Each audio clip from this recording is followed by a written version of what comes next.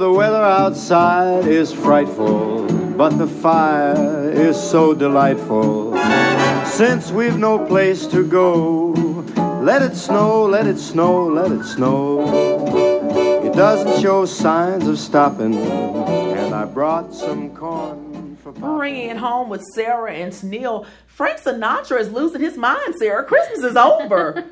Let it snow? Really? Yes, girl. But snow could still be headed our way in the next couple months. Snow usually does head our way in February and March. Hey, and Frank Sinatra can sing anytime. This is true. I love it. So we already had some snow in our area We did. back Christmas, around Christmas. Right, which is not the norm for us. No, that was a surprise. Here in West Tennessee. That was a surprise. But it got you and I thinking about snow days, Yes. right? Yes. So on this episode of Bringing It Home with Sarah and Tennille, we thought we would hit on some snow day essentials. I need to start with something else first. Okay.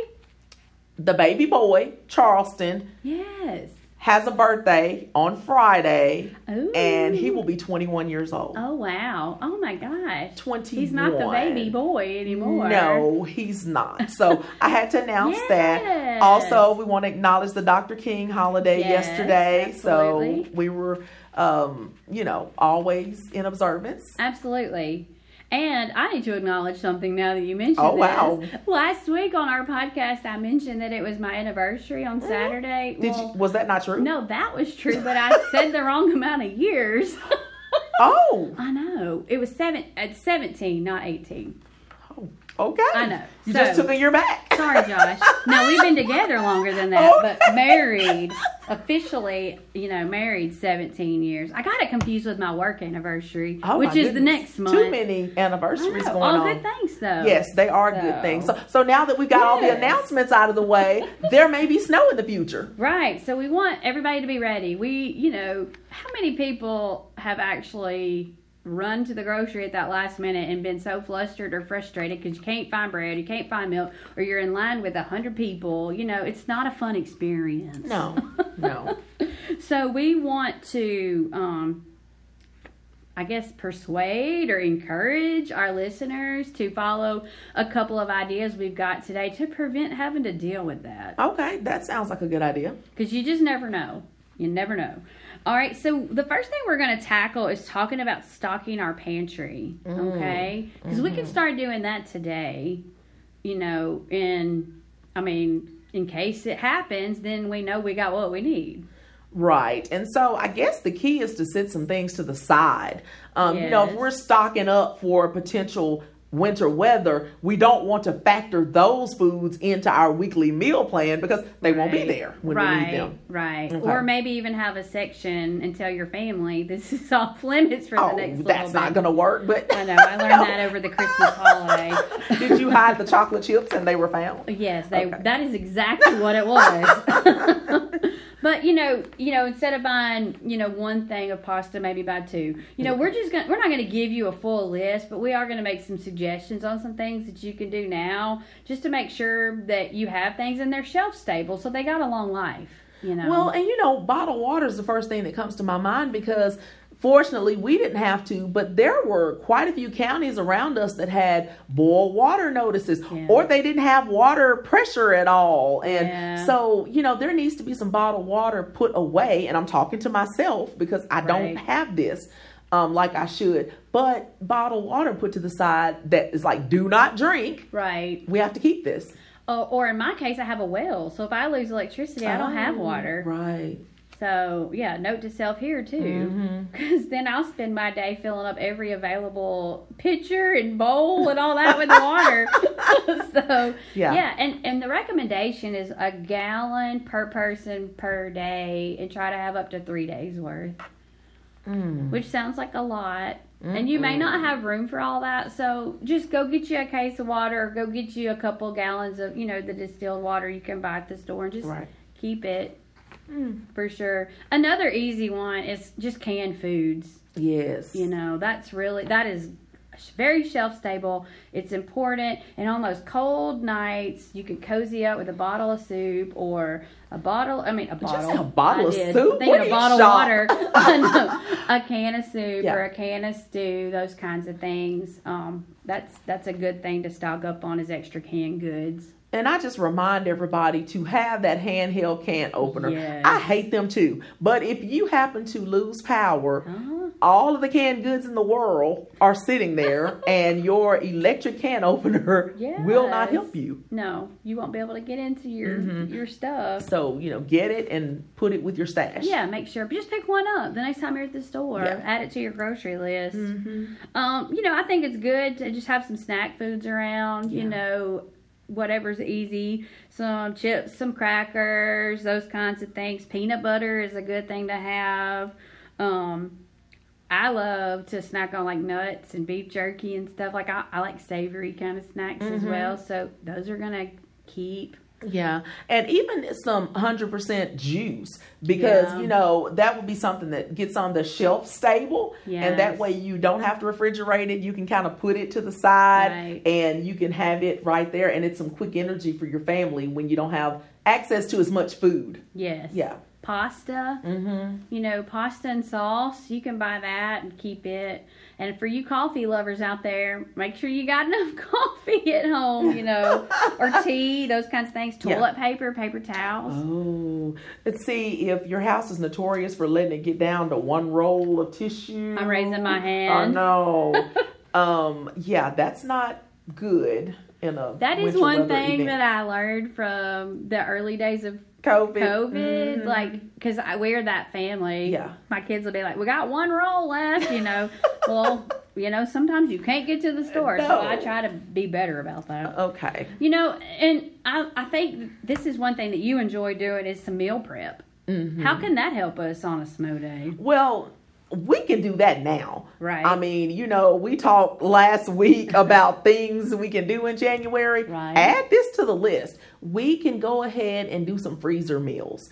And, we can put together soup and go ahead and we've got two options. We can freeze the soup ingredients, and that way we can just open them and put them in the crock pot when it's time to cook it.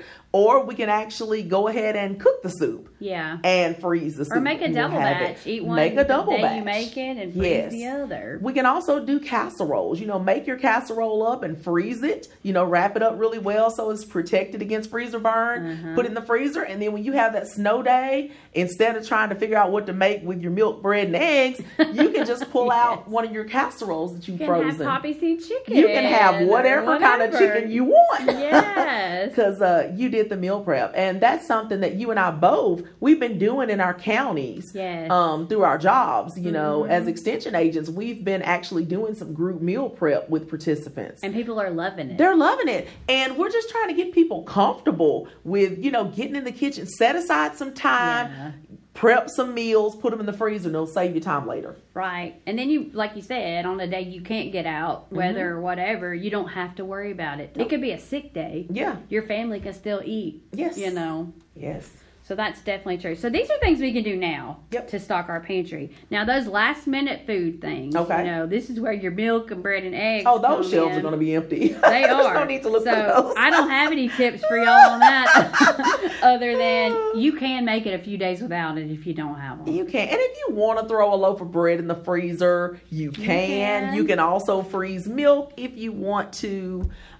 Eggs, they can't be frozen in the shell, but obviously if you want to go ahead and crack them, mix them up, you can freeze them. Options. If you want to make omelets with them or whatever you want to do, but we can't help you find them.